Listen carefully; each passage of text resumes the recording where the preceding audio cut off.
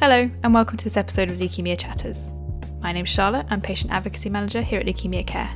As we approach the end of the year, especially another one dominated by the COVID-19 pandemic, the team here at Leukemia Care have been reflecting on how many patients experience isolation throughout their leukemia diagnosis, but especially so during the festive period and also during COVID-19. So this month I spoke to Nick, who is CLL. CLL patients remain some of the most vulnerable to COVID-19, so many patients are still shielding or reducing their contact with others. So we spoke with Nick about how a CLL diagnosis is isolating in itself, and then how COVID-19 has compounded that for him. Thanks for joining us, Nick.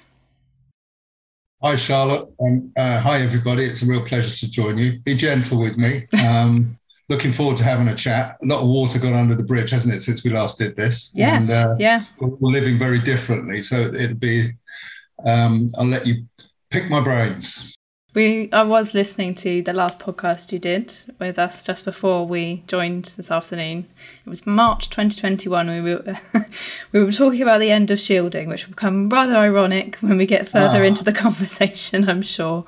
So, conscious that not everybody will know who you are, Nick. So I wonder whether you could just talk a little bit very briefly about how you came to be diagnosed with leukemia, what type of leukemia you have, and how that's impacted on you over time. Yeah, sure. Maybe it's something that I haven't spoken about for a while. I guess put things in perspective, because you can hear my voice.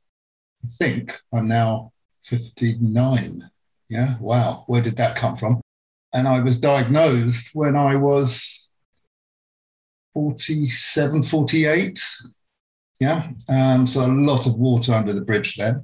I was at the time, and that's one thing, is that I live with chronic lymphocytic leukemia, type of leukemia, but that doesn't define who I am, but it's massively changed how I have to live. It's opened doors and closed many. So, yeah, I was at late 40s, typical age when things can go wrong for a man that doesn't necessarily moderate his intake on life. Yeah, so I was fully enjoying life to the max, building, big burly guy. You know, anyone who doesn't know me, I'm 6'6", and I've always been one to lead by example. So if you weren't working with me on the ridge tiles of a roof on a Friday, you certainly weren't going to get any overtime on a Saturday. You know, that was my kind of mentality, and we worked hard and we played hard.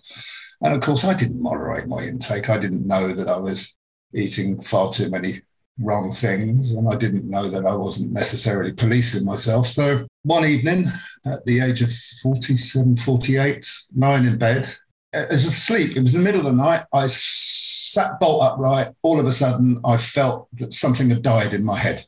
Yeah. And I woke my partner and I said, something's died in my head. What do you mean? What do you mean? And I had a stroke. And I then had an issue with a stroke. So that was quite traumatic because you spend a long time vomiting and everything goes wrong and the GP didn't properly administer it. And I ended up isolated in bed for 2 days. And this is all really traumatic. And I'd never been medicalised before. And two days later, I was rushed to hospital when they identified I'd had a stroke. And then I got admitted to the stroke unit, which was, if anyone's ever seen the film One Flew Over a Cuckoo's Nest, it's a little bit like that. It's not a very pleasant experience for all that are there. And you go through a healing process, you're medicalised, you've got to reintroduce yourself to being able to join society and actually not be agoraphobic. And some sharp-eyed radiologist, when doing a Doppler exam on my neck, which is when they measure your blood flow to check everything's working okay, and part of the reason they were trying to find out why I had a stroke, all of a sudden this sharp-eyed radiologist noticed some unusual blood flows, and then they spotted some lymph nodes, and that took their eye off of the ball. And for want of a better word, it hit the fan. Yeah. And everything went in a different direction. All of a sudden, there was panic, and it was 3 months before Christmas. And then everything went in a direction you could feel of alarm. And they forgot about the stroke and why I'd had the stroke. all of a sudden I was tugged and pulled in every different direction. And I think part of the reason it started me in a want to help others was because of that. I ended up having a lymph node removed. I had them aspirated. I got tested for every known infectious condition to man to find out what the problems were. And at the time, I was also living with side effects at the time, which they put down to this potential thing. And like many people today, the longer it took, the more time I spent online. And I think I'd narrowed down my own diagnosis to 1 or 2 conditions before they gave it to me. And then I was finally called into hospital when I went into the room, and there sitting in the room was a nurse in the dark blue uniform. And I knew full well what that meant. Yeah? So I was then given a diagnosis of leukemia. That hit me like a brick. Young family. What do I do? How do I say that? How do I talk to them about this? How do I take this home? Mind you, my partner at the time and I had spent most of the time together on the computer trying to work out what was going on. So we kind of had an idea with that. But they didn't know what kind of leukemia. So I'd kind of been diagnosed incorrectly. I hadn't been given the routine blood test that would have identified me as a potential leukemia patient. They went round the houses first, put me through hell for 6 months. So I was already in a state before I was diagnosed, which made me a very difficult patient. And then, which I still am, I'm a boring patient now. I'm just a difficult person. That probably not changed, yeah? But I can talk forever, Charlotte. You know what I'm like. So then from that point on, it was during an investigation into why was I experiencing all of these symptoms in a bone marrow biopsy that this little fella came up beside the bed because I'd caused murders. Yeah. The poor registrar. I mean, before I went in there, the hematologist said to me in the miners' hospital, said, "Nick, you need to take your cordless in with you." And I thought he was joking. He said, "Yeah, because they're going to need it to get through your bones." And I thought he was joking. But the poor registrar, when he was giving me that the first time, maybe had the best technique, and I had the hardest bones. So it was a bit traumatic. Things went wrong, unfortunately, for both of us, and they called the boss. And that was the start of my journey with chronic lymphocytic leukemia. Very interesting professor came beside the bed. I had no idea how he fitted into things. And he just looked at me and he said, "I know what you've got. You've got CLL, stage B, with B symptoms." And I looked at him and said, "What's that?" I wasn't sure then. I was thinking to myself, CLL, does that mean I haven't got cancer? And then I got the diagnosis, which I found as a person, I'm sure everybody does, really counterintuitive. You're diagnosed with a condition that may or may not need treating, but if it's treatments will become less effective with time. And we're not going to do anything. And that I found quite hard to deal with, which I think most patients living with a leukemia that's chronic do. And I was given a load of information to take home with me. And I was probably given a lot more than I give credit to the care team that, I think you don't remember a lot of diagnoses. So I think like many people, just to give you an idea of who I was, I carried on with gardening and doing my other stuff because I was recovering from a stroke. And I picked it up about 3 months later when I decided I had to talk to my kids. And that's when I decided I was ready to get more involved in learning to live with this condition and the challenges. I didn't know how I would talk to my daughters about how do I tell my daughters that I've got a leukemia that's incurable. Yeah, you didn't know much about what leukemia was, it sounds like. No, I was like everybody else. What I'd seen were, boarding poor children going through treatment, thought it was, and not only that, what made it really difficult for me at the time, of course, you try not to pay attention to what your kids are watching on telly because you don't need to police the telly, but I was forced to sit through episodes of Tracy Beaker at the time, on the couch. And one of the girls had leukemia and was dying, and it was a really traumatic experience. Just at the moment I got diagnosed with it, it was like, how do I tell my daughter about this? And that's when I thought I better reach out, No, I didn't know much about it at all. I'd never really been that involved. I'd had injuries, accidents, need to be patched up and put together many times in my life. but never needed a doctor, never needed to be connected. So I didn't really understand a lot of this. I've always been scientifically interested in things. I've always been biology oriented. It was my favourite A level, but no, didn't really have a clue. Yeah, I think we're coming together today to talk a little bit about how leukemia can make you feel isolated and the impact of COVID upon that.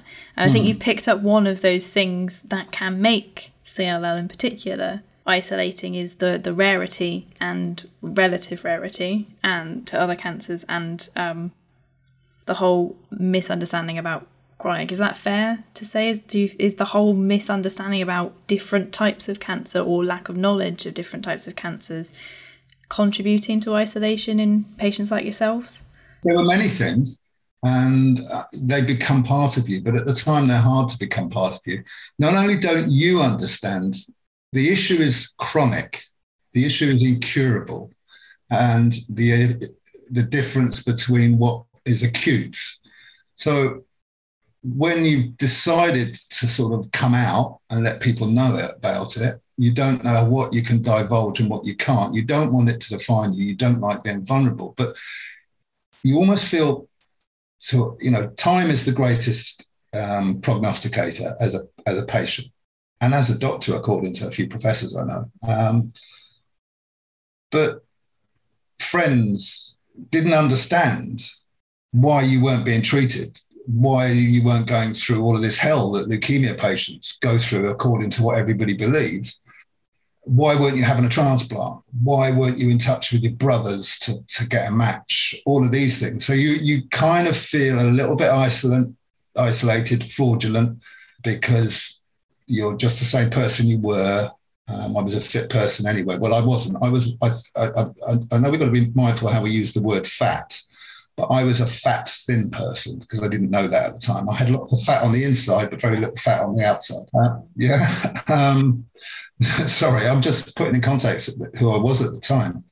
So, yeah, it was quite isolating. How do I understand this to communicate it? And how do I take on board the precautions? And that was the other thing. At the point of diagnosis, you got given conflicting information. You have a perception of what everything is. You are a bit isolated. It's like we know, getting a diagnosis of cancer is an isolating experience because nobody understands, So I think my life started to open up when I finally reached out to the first charity that I did. And I connected with others living with the condition. It was at that stage then that life began to change. And to be honest, I think what we've gone on 11 years since, my life is richer for the diagnosis, believe it or not. I mean, no diagnosis of cancer is a good thing, but the worlds that have opened up and the self-understanding are pretty remarkable, from that point of view. But you evolve with time. And it takes time. Time is the thing. Understanding chronic, understanding time, understanding why things aren't done at the rate you think they should be done. One of the first things you've got to understand is the counterintuitive thing, this watch and wait, inactive monitoring, whatever you want to call it, needs time for those, your health care professionals and you to understand how stable your condition is. Because what you don't understand is you're not told. You're kind of told that things might get worse or things might not get worse, and you may need treatment or you may not, and it's incurable. All this is counterintuitive, but you don't know where you sit in all of that, so it's all a bit confusing. Many people will be lonely with leukemia this Christmas. We at Leukemia Care want to be there for each and every person feeling isolated, whether that be following a new diagnosis, having treatment, coping with active monitoring, or shielding from COVID-19. Help us be there throughout the year by donating this Christmas. It's easiest by text. To donate £5, text Christmas Gift, that's XMASGIFT, all one word, Christmas Gift, to 70560. Text will cost your donation amount plus one standard network rate message, and you'll be opting in to hearing more from us. If you'd like to donate but don't wish to hear more from us, please text Christmas Gift No Info, all one word, instead. You can also donate online by visiting leukemiacare.org.uk or call our team on 01905 755 977. Thank you. And you've already talked about one of the ways you can counter isolation of a CLL or isolation resulting from a CLL diagnosis is reaching out for support. And I think there's lots of places like Leukemia Care have so many different ways you can reach out to other people. And I wondered whether you had any views of what you find most useful as a patient, which type of connecting with others. Is it online for you? Is it being able to see people in person when we can? Which type is, your preferred, if you like? It's a strange one, isn't it? Because we're talking about living as a patient and living with the circumstances of a diagnosis, and also reflecting on knowledge that we have. So I think one of the first things that always comes to mind is our own surveys of all of us patients and everybody that contributed to the surveys when we've looked at the information question, what's more damaging, good information or no information? Part of the problem I had was I got prolific. I went online, I went everywhere, I got information, and I found a few people that championed things. So what helped me were peers, online peers, who were prepared to have the patience to understand my appetite. And I took on board a lot of the wrong information, and that did me a lot of harm. I felt like I had to be re-diagnosed again. I went online and I spent time on the wrong side of the pond, and their medical protocols and access to drugs and treatments were a little bit different. So in the short, that raised my levels of confusion and hysteria. The information wasn't good quality, and there wasn't a lot of information about. There was information, but it was really quite complicated. And there was this thing within the community where everybody had to be really complicated in scientific and everything else. And, it was really did make things quite hard to manage at a personal level. So the first thing that really happened that made a difference was peer support. Support groups, being able to attend and meet other people and just being able to hang out with people and have a cup of tea that you didn't have to explain anything to, that understand, that know where you are. I think I remember at diagnosis, actually, I was given the phone number of one of our sister charities. It was actually Lymphoma Action at the time.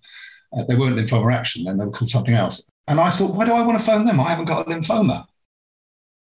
See, I didn't understand what my diagnosis was, that I was diagnosed with a condition that sits in both camps, lymphoma and leukemia. And they actually were probably there were very few groups that had resources to reach out to. I mean, Blood Cancer UK at the time didn't do patient support. They did literature and science, and lymphoma, I can't remember what they're called there because we've all got these different names. Lymphoma Action there. So it was CLL support. And I didn't know about Leukemia Care. I didn't know about Leukemia Care at that time. So, but if I reflect back, I picked up on, I made calls to a few people that were in the know. I connected online with peers that I knew had great experience. And they kind of helped bring me round to a level of understanding. And the other thing not to forget is you soon know who your friends are. Yeah. So it's important that you do look at your own safety net. I mean, and you've got to talk to somebody. But one of the hardest things I found was dealing with general practice and GPs, because I felt they even isolate me even further because they had very little understanding because of the rarity. And it's always stuck with me, kiss a lot of frogs. I know it's a female saying, isn't it? Because one of the nursery rhymes or nursery stories, somebody had to kiss a frog that turned into a prince, yeah? But I had to kiss a lot of frogs, I went through GPs like a dose of salts, until I found one, that was prepared to work with me and help me understand and look at things. But it's a difficult thing. I think it comes in time, one step at a time, do what you're comfortable with. And if you want information, what I learned quite quickly was reach out to where the reliable information was. Yeah. And we didn't have all of these resources then. Like, if I looked at Leukemia Care, we've got a helpline staffed by clinical nurse specialists, staffed by supporters. We've got WhatsApp's a podcast that we're chatting on at the moment to share experience. We've got local and regional and disease-specific support groups. We run regular educational webinars. If we're all back in person, we have all of these opportunities to get close to each other. And then we've got an advocacy group. I mean, advocacy didn't really exist 11 years ago, or not in this level. So now you've got advocates that can help speak up for you, help identify your own challenges, even if you can't identify what they are, and then help you solve them. So it's a gradual process. It's really hard being a roughy, tufty bloke, suddenly getting diagnosed with something that makes you vulnerable. Yeah, that can work against you. I think if we look at ourselves, the majority of people that charities connect with tend to be women. Those that reach out tend to be women. So, yeah. So would you say to any men listening with leukemia to reach out, specifically talking to them? Well, I would say that definitely, because bottling things up is not a good thing. Because what I didn't allude to was when I was diagnosed, they forgot to look into why I had a stroke. Yeah. I had no idea what getting old was like, and I had no idea what CLL was like. So when all these symptoms started to increase and everybody put them down to CLL, it's a funny thing. It's when I went at the stage, so I'd gone through all of this, so I didn't have the information, and I probably got really righteous about it all. And I probably had all the information that I needed, but I just didn't get it in the right way. So I decided I want to get involved after reaching out to a charity to find out how to deal with talk to my children and how to cope with things. I then decided to get more involved. And I was actually getting on a train from Wales to Bristol twice a month to do a cancer support course with Macmillan. I was having heart attacks on the train. I never knew it. I'd been toughing it out, having near heart attacks, serious angina, until I did have an MI that needed emergency intervention, and was blues and tubes to hospital to have an immediate intervention. And that was because I was a bloke. I was experiencing all these things and I didn't really talk to anybody about it. And I think mentally as well, you're carrying things, you doubt it. Everything you believed, you all of a sudden doubt, and you've got a role, you feel, you're a bloke, So there were highs and lows in all of this. And it was great to have some peers. So I think that's the way to do it. It all takes time, but over time I found people. So like, for example, one of the things you brought up earlier, we didn't have a buddy scheme back then. We've got a buddy scheme now. And that would be invaluable because I made buddies online, without wanting to alarm people. Some of my greatest buddies are no longer with us, but I made them 11 years ago and they're already a long way into their journey. But, I did have peers that I was able to engage with, and that's how I found my way around it. But it is hard. It is hard for us to talk about these things, right? Yeah. So we've talked a lot about how CLL is isolating, but it sounds as if it also brought you a community of people you would never have otherwise met. It's opened many doors. It's allowed me to explore myself and allowed me to work with others and allowed me also to join with others to build on what others have done before. And, so many of the community, although small, I remember just reflecting on it, when I first spoke to somebody in the community that helped support the community, just reminded me and said, listen, nothing's insurmountable. Just remember that whoever you're talking to, they're just people. And it's a very small community. So you will get to know everybody, And I've now got more associate friends and I'm more involved in a fulfilling life. And I feel better in being a person because of the diagnosis, because of the time spent in that. But I do feel a little bit lonelier because whether that's an old man thing or whether that is because the disease itself can be isolating, and COVID has made that difference at the moment. My belief of what CLL was, and that was because we didn't have a lot of treatments then either, was, my worry was, will I get to see my daughter finish school? So last month, she received her first from university as she graduated in psychology, probably psychology because of me and a few of the other things. And I invented that, but, I lost immensely richer. And I don't let the disease define me. I think you've got to be the whole person you are. Just find your feet and find your So that was the other thing, just reflecting. It took 2 years to be comfortable again in my own skin, and then be able to live as a person again with CLL rather than CLL with a person.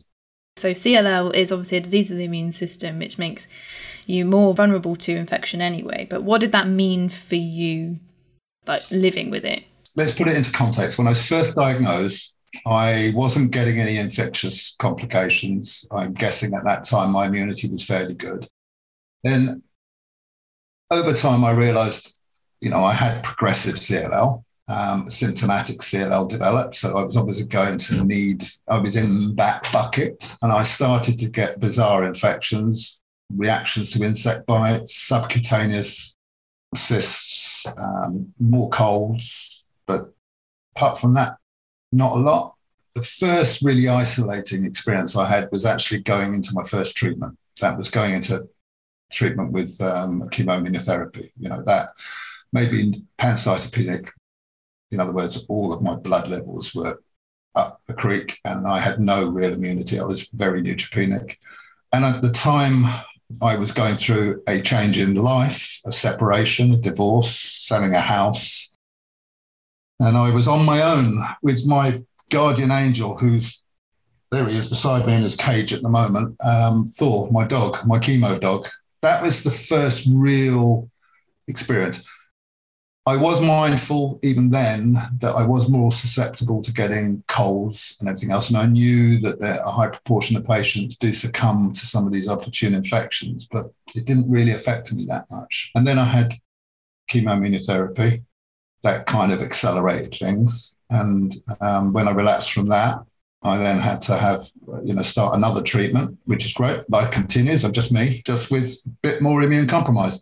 Then COVID came along. Because I really do believe that if you were time served as a patient, then you had some of the equipment to cope with it and you were able to give lessons to others. And I thought, well, we could be quite altruistic here. And as a society, everybody's going to follow the rules together and we can help each other. And that's how we went into this. We rolled our sleeves up. And we didn't think it was going to last that long. And therefore, we weren't worrying at the time about what happens to people that are new to this and get diagnosed in a period of high risk, not hysteria, isolation, aren't able to associate with peers and go through the adjustment that I just described and all of that. So the theory was, been prepared with all of this before. It's just another version of isolation. Because my immunity had dropped to such a level, it was after my first treatment that I started to need intravenous or subcutaneous immunoglobulin supplements just to give me some additional support. That the charity, I was one of the first probably to have a flexible working arrangement in the charity. The charity allowed me to work from home in the winter so that I didn't catch every bug that was going on in the office. And I found that actually really isolating. Yeah, that was the most isolating thing ever because everybody else is working in a different world. Everybody's face to face and nobody's actually digitally orientated, although we were within the office. But I wasn't prepared. And I don't think any of us have been prepared for this last 18 months. It does begin to wear.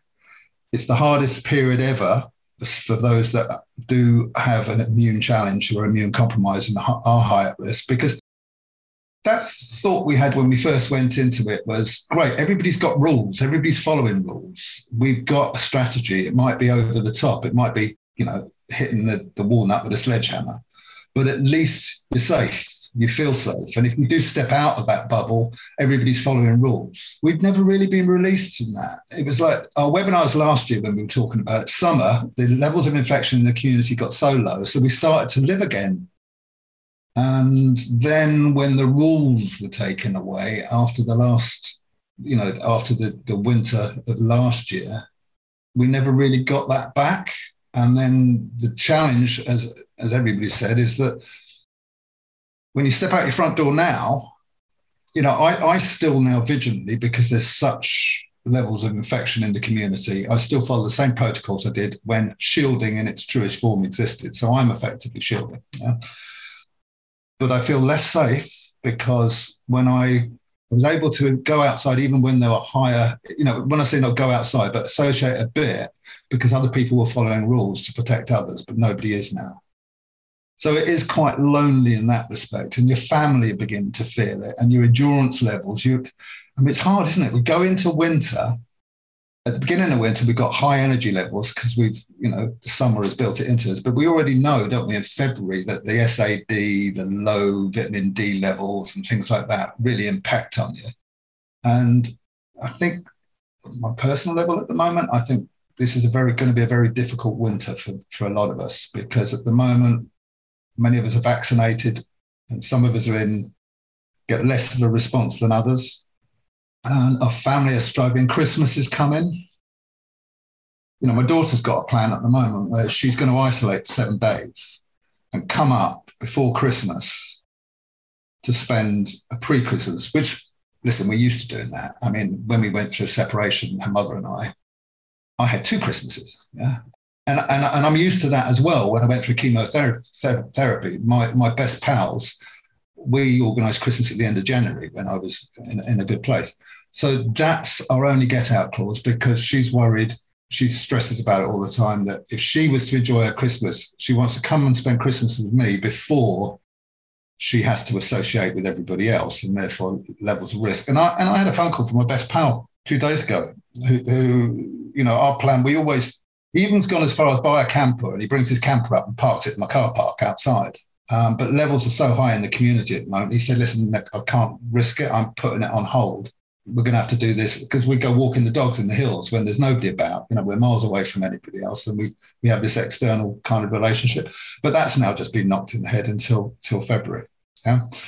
So I'm talking to you here through a screen, talking to everybody that's listening, and I'm sure I'm mirroring what lots of others are feeling. We're coming into Christmas, a time then, I was burly bloke. I love going down the pub, knocking back more than one too many jars, yeah.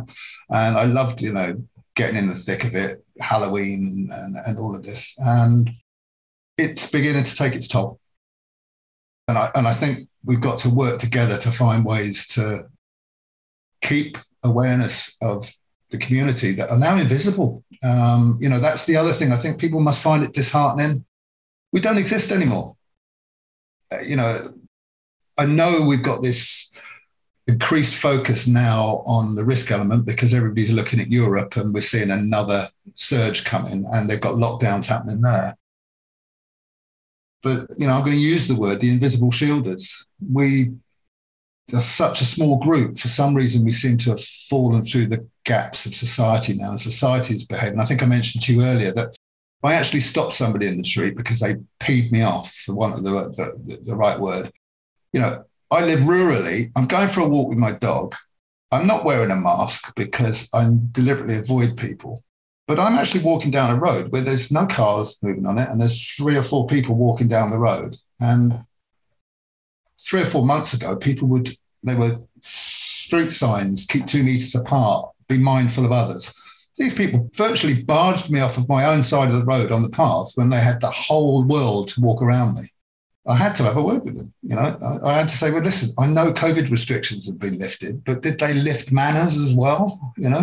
So it was good to actually be able to have that conversation, because that's a proper conversation. But that's probably the first conversation I've had with anybody outside for a long time. It's great. You go for a walk and you can talk to people at a distance. Can't go in the shops at the moment. Can't go indoors. Can't guarantee that places have been ventilated. You can't guarantee that other people haven't been spreading the germs around that could be really dangerous to you. So anyway, I'm great. I've just given you a great monologue, Charlotte. Well, yeah, you've answered all my questions.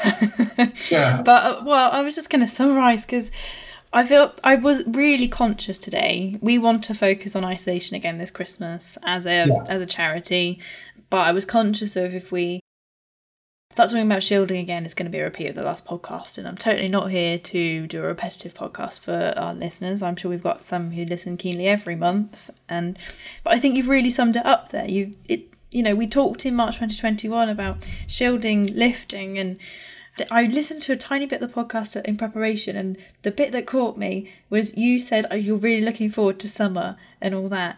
And you really summarised that you haven't had that chance to let go, but everyone else has. And that, I don't know, I just can't imagine how that must feel to you to see everybody else just... Really fortunate. I feel really fortunate. It's those that are trapped under the same roof, not because they wish to be, because they love their family, but they're trapped under the same roof if they haven't got a garden and they're in an urban area, or a metropolitan area, sorry, and they can't go out in the streets and everything, or people have been forced into the workplace having to put themselves at risk to support families, or their family members are going to school, or they're teaching at school, or they're having to go work, and then they're having to navigate this situation. So I feel like I did easy. I did get summer this year, So I told a bit of a porky pie there. I mean, what I did is I discovered Amazon, and I discovered digital connection. It's like, wow, I've got all these digital connections now, smart telly, I'm connected to the internet, and I have Amazon Prime that now gives me TV that I never had, and I get my deliveries within a day.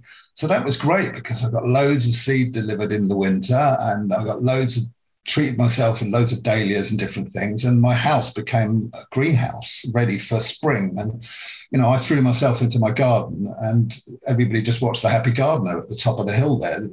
Never spoke to anybody and just enjoyed sitting in his garden with a glass of wine, looking at his flowers, and going for a walk in the hills with his dogs, keeping away from it. So I had it relatively easy. So I did get a summer, but didn't get to sit outside a pub this year. Didn't get to sit outside and enjoy a bit of banter with people. Didn't get the summer before. Remember, we got to that stage where you could do that. Yeah. Something happened this year, didn't it? So it's become a bit more of an enduring thing. So, I think focusing on where you are there. So I'm really mindful that, I'm at an older stage in life. I'm become a bit boring. I don't know if you do that when you get older, but I'm actually thinking it's now got to be impacting. It's impacting on my general health, I mean, you can see me, but everybody else can't. I've got a beard again now and long hair. I quite like that, but it's only because I haven't been able to go to. I suppose I could phone a mobile hairdresser up, and make them stand outside, or open all the windows in the house and wear a face mask. So I could go down that road. But that the dentist, that's a dream at the moment. But I know I've got cavities, and one of the things, if you're immune compromised, is you want to try and keep the outside world closed out of your inner side, your inside. Opticians, I now need new glasses.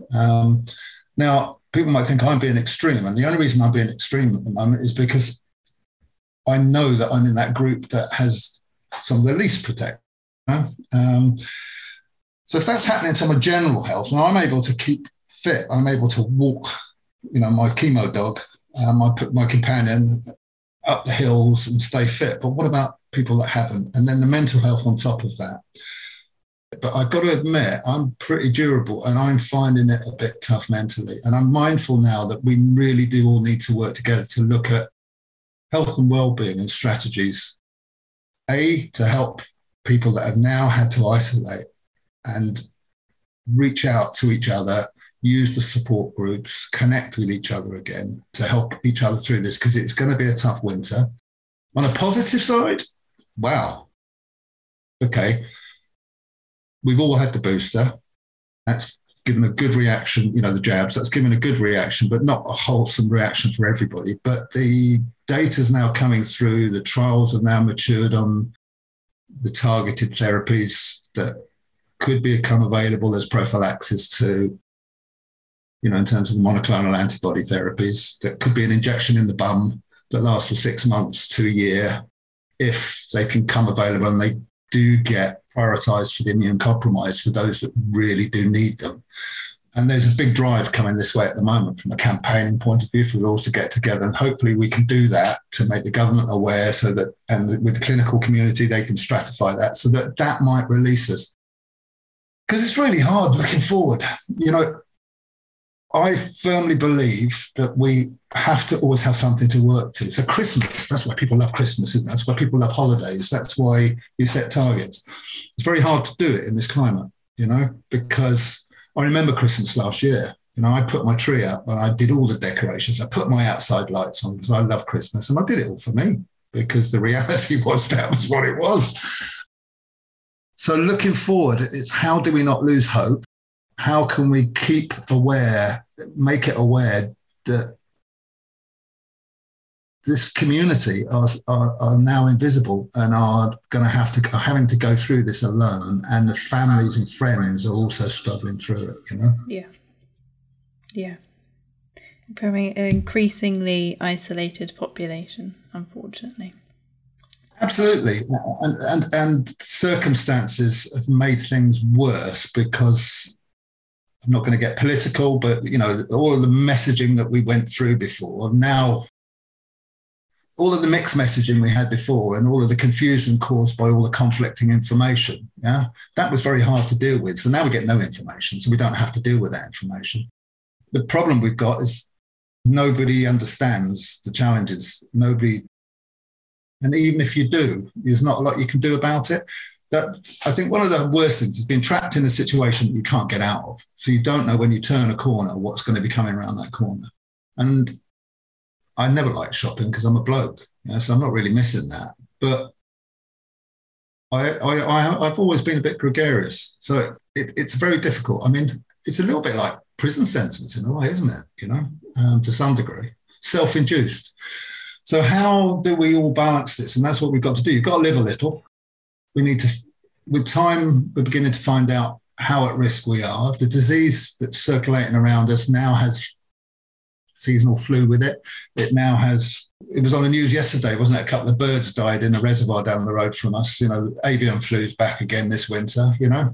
We've always had these things to deal with. So, yeah, I don't know what to say, Charlotte. It's a tricky one because how many of us have had to reinvent ourselves digitally? We've got digital connections, but that association time, this time of the year, must be very hard for a lot of people. I mean, I don't know if we've got any seasonal support groups, but Christmas is when families come together. It's a difficult one because I would now be at a stage where I'd be quite, I'm not that in the dire need to, you know, my daughter's going to come up and we're going to spend our Christmas early this year. But the emotional and psychological trauma of all of this is quite hard. Sorry if this is a really heavy chat. No, I'm just... We're trying to look at things from a positive, you know. From a positive, it can't go on forever. We've got another summer coming, yeah? Mm-hmm. And, you know, if this bug keeps circulating the way it does and doesn't slow down, then hopefully the treatments will come available that will help the most vulnerable. Or theoretically, that it'll die off a little bit so that levels in the community will drop off a bit next year. But I do fear for a lot of my community that people are having to put themselves in harm's way because just the impact of all of this time, you know? That's why we're having the conversation today, is to remind people that COVID is still impacting on people like yourselves, despite everything. Yeah. Despite external messages, shall we say, other things going on.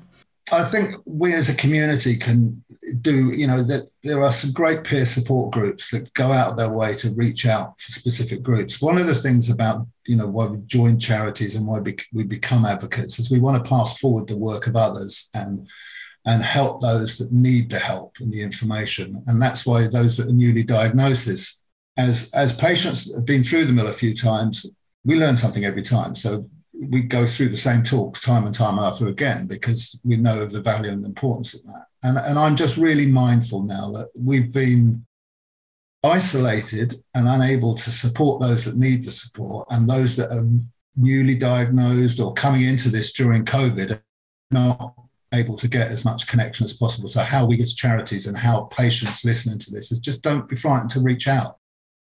The days have changed now, you know, you can be connected with other patients and the help is there. You know, you don't need to be locked away and you don't need to be isolated. But it's very hard for people to live with a chronic disease and organically grow in the community and come to terms with that diagnosis. Remember I said to you, it took me 2 years to become comfortable again in my own skin.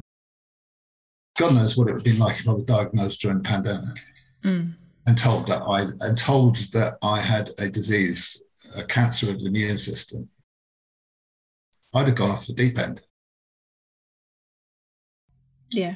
It's great, though, from an advocacy point of view. 11 years ago, the levels of information that's, good information that the charities provide, good support services, peer groups, buddying, phone, support groups, learning activities, webinars, podcasts.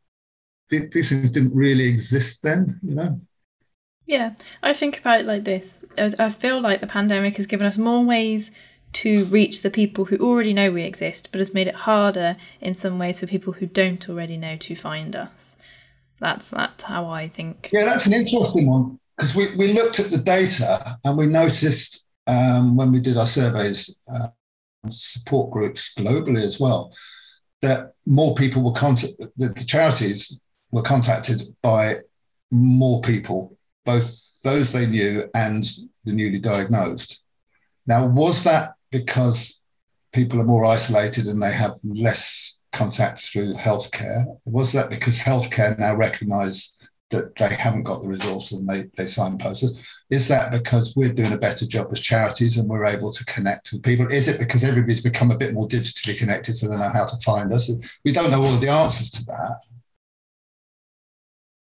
But you studied a lot of the data. I mean, I do worry about those that are diagnosed late. I do worry about people that are frightened to connect with their healthcare teams if they're developing issues. We were talking about blokey issues earlier. I don't think there's just blokes that do that. We're not getting the hands-on care that we had before. We've now got this new, much more hands-off, feels a little bit sometimes like flying solo. So it does concern me, as well as the mental health, all of these aspects, I don't know what your thoughts are, because that's the area that you champion and you drive hard. It's a little bit pressing against the wind sometimes, isn't it? And I find it hard at the moment that the way stats are given. Have you noticed they've stopped telling you how many people are admitted to hospital, which would give you an indication of how full to capacity hospitals are? The emphasis seems to be a little bit different. And have we become numb? Has society become numb to all these figures? I don't know. I think there's quite a lot of research as to that the bigger the number, the harder it is to relate to it. So I suppose if it grows and grows and grows, then yeah, that's totally possible. Absolutely. So just to go back to the positive thing. So you did... You've talked about how you're thinking, Christmas is probably still going to be quite an isolating one, possibly more so for some people versus last year, with everybody else hopefully being allowed to do stuff for Christmas.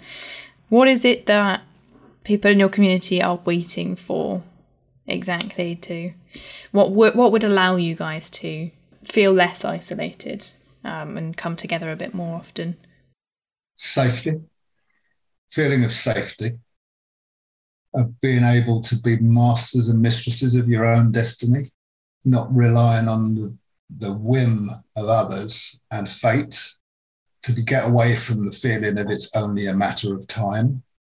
Let's look at it from a point of view. If you're not protected, you can only lock yourself away from the inevitable for so long. And I don't want to scare people by saying that, but that's a feeling that could be quite oppressively depressing.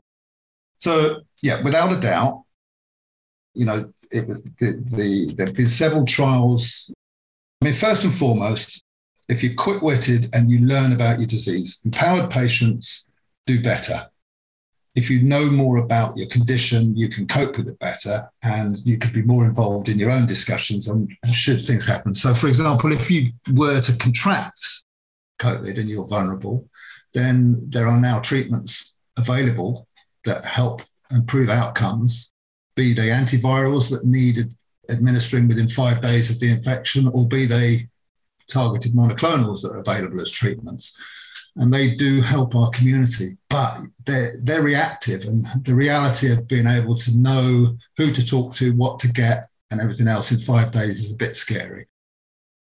So there are other studies coming as well at the moment. We know, for example, that if you're on certain treatments, it makes you less able to respond to vaccinations. In the CLL population, we've always known that we've had that issue. Yeah? So constantly, we've got our scientific community working with us, looking at how can they optimize immune responses in patients with CLL and other blood cancers. The knowledge is growing. We've all had our third shot. I'm not going to make you laugh and get involved into the booster versus third vaccination. Yeah, depends what it's all called, but we should have all had. I've had 2 of the regular one and 1 of the mRNA versions. The third one, yeah, of some kind.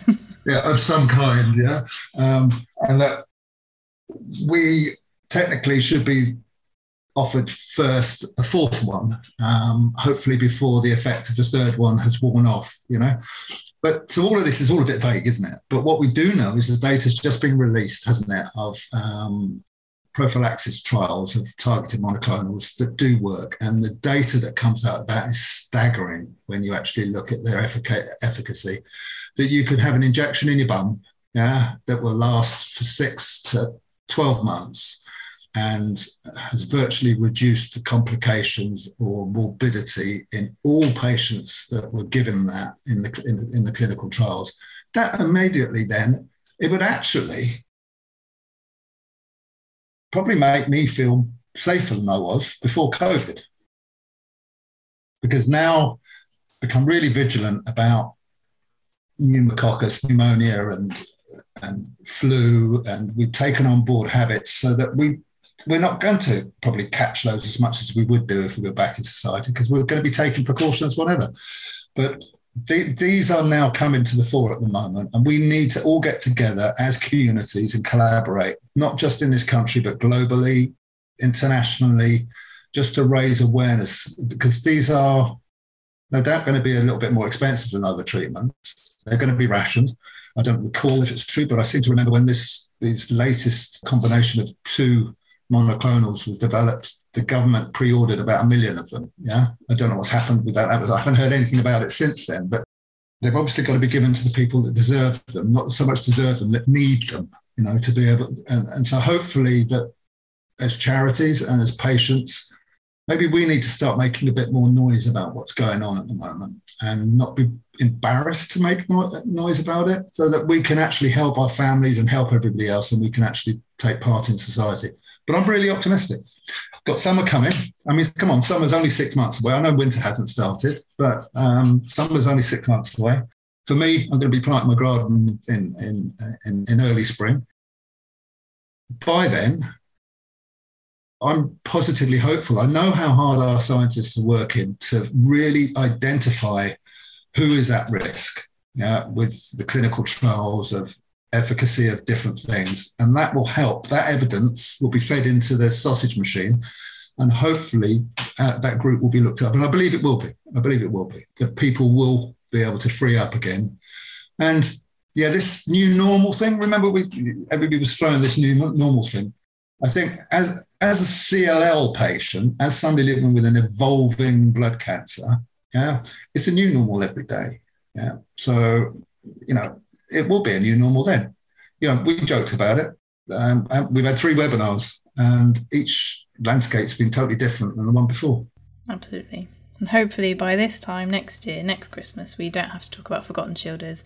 And maybe we can talk about all those other issues that you raised at the beginning of our podcast about all the other isolating problems. We've got lots of work to do. Maybe that could be a positive, couldn't it? That because of, one of the first things we learned I remember actually learning about cancer and the challenges that people with cancer had. And I remember sitting, sort of almost being lectured in the Macmillan cancer support course. And, you've got the board up and everybody, it's a workshop and you offer up what the cancer patients feel and everything else. And isolation was one of the key topics came up then. And that's what we strive to as charities. Yeah. And maybe this will help with a little bit more focus back in that area again. On the positive side, yeah, definitely. I am personally, listen, I'm not disclosing anything. My own employers as blood cancer charities, have had a meeting with me saying, when do you think you might be able to realistically be able to get involved in some of the face-to-face capacities that you were so important to be involved with? And my answer to that last question is the same one to this one. when these monoclonals do become available to us as a community, we can actually then operate with an element of safety so that we then feel comfortable as well as safe as well as comfortable, then it will be easy for me to adjust back into life living with an immune compromised system, knowing that I'm at risk, because I will not be at any more risk than I was before COVID. And even if I am, I've now got strategies on board that are really embedded. But we can't throw caution to the wind. That's the other thing I would say, is that, you can get bored with things in time, and you can suddenly make a rash decision that might be the wrong decision that could cause you consequences. So we've got to remain vigilant, but we've got to remain balanced. And I don't know if I mentioned it in previous webinars, but it's a little bit like, I was diagnosed 11 years ago, and I've gone through many new normals. This is a little bit like being diagnosed all over again. You've been told you've got an immune challenge. You know it's serious, but we don't all know how good we are going to be at dealing with the infection should we have it. And many of us have had it, and we've lost a few, and many have recovered. So it's a little bit like a diagnosis again. On that note, thank you, Nick, for sharing your thoughts. And like I said, hopefully we won't come round another 6 months and talk about the same topic again. But if we are, we've got lots of awareness raising to do. I'm looking forward to Barbie. I'm looking forward to a good barbecue. And it was different. It's been different this year, hasn't it? It's been hard for everybody, not just those that are living with conditions that make them vulnerable. Society has had a bit of a beating. I don't know what's going to happen. I have a feeling that the powers that be might have to tighten a few things up that might help us all come back together again. But I would like to just leave this saying that the immune compromised community are a little bit forgotten at the moment, and although practiced at being safe, are still very, very vulnerable. And whatever we can do, we must do. But the other thing is, don't do it alone. Don't do it alone. There are many people to connect with. And listen, I'm loving being digitally aware at the moment. I'm talking to you on 2 screens. That's a new me, Wow, I graduated. Maybe the next webinar I won't make so many mistakes. Nick, thank you for your time today. It's been really helpful. Great conversation. Thank you for listening to this episode of Leukemia Chatters. For more information and support from Leukemia Care, go to our website, leukemiacare.org.uk, or call our helpline on 080 88 010 444. See you next month.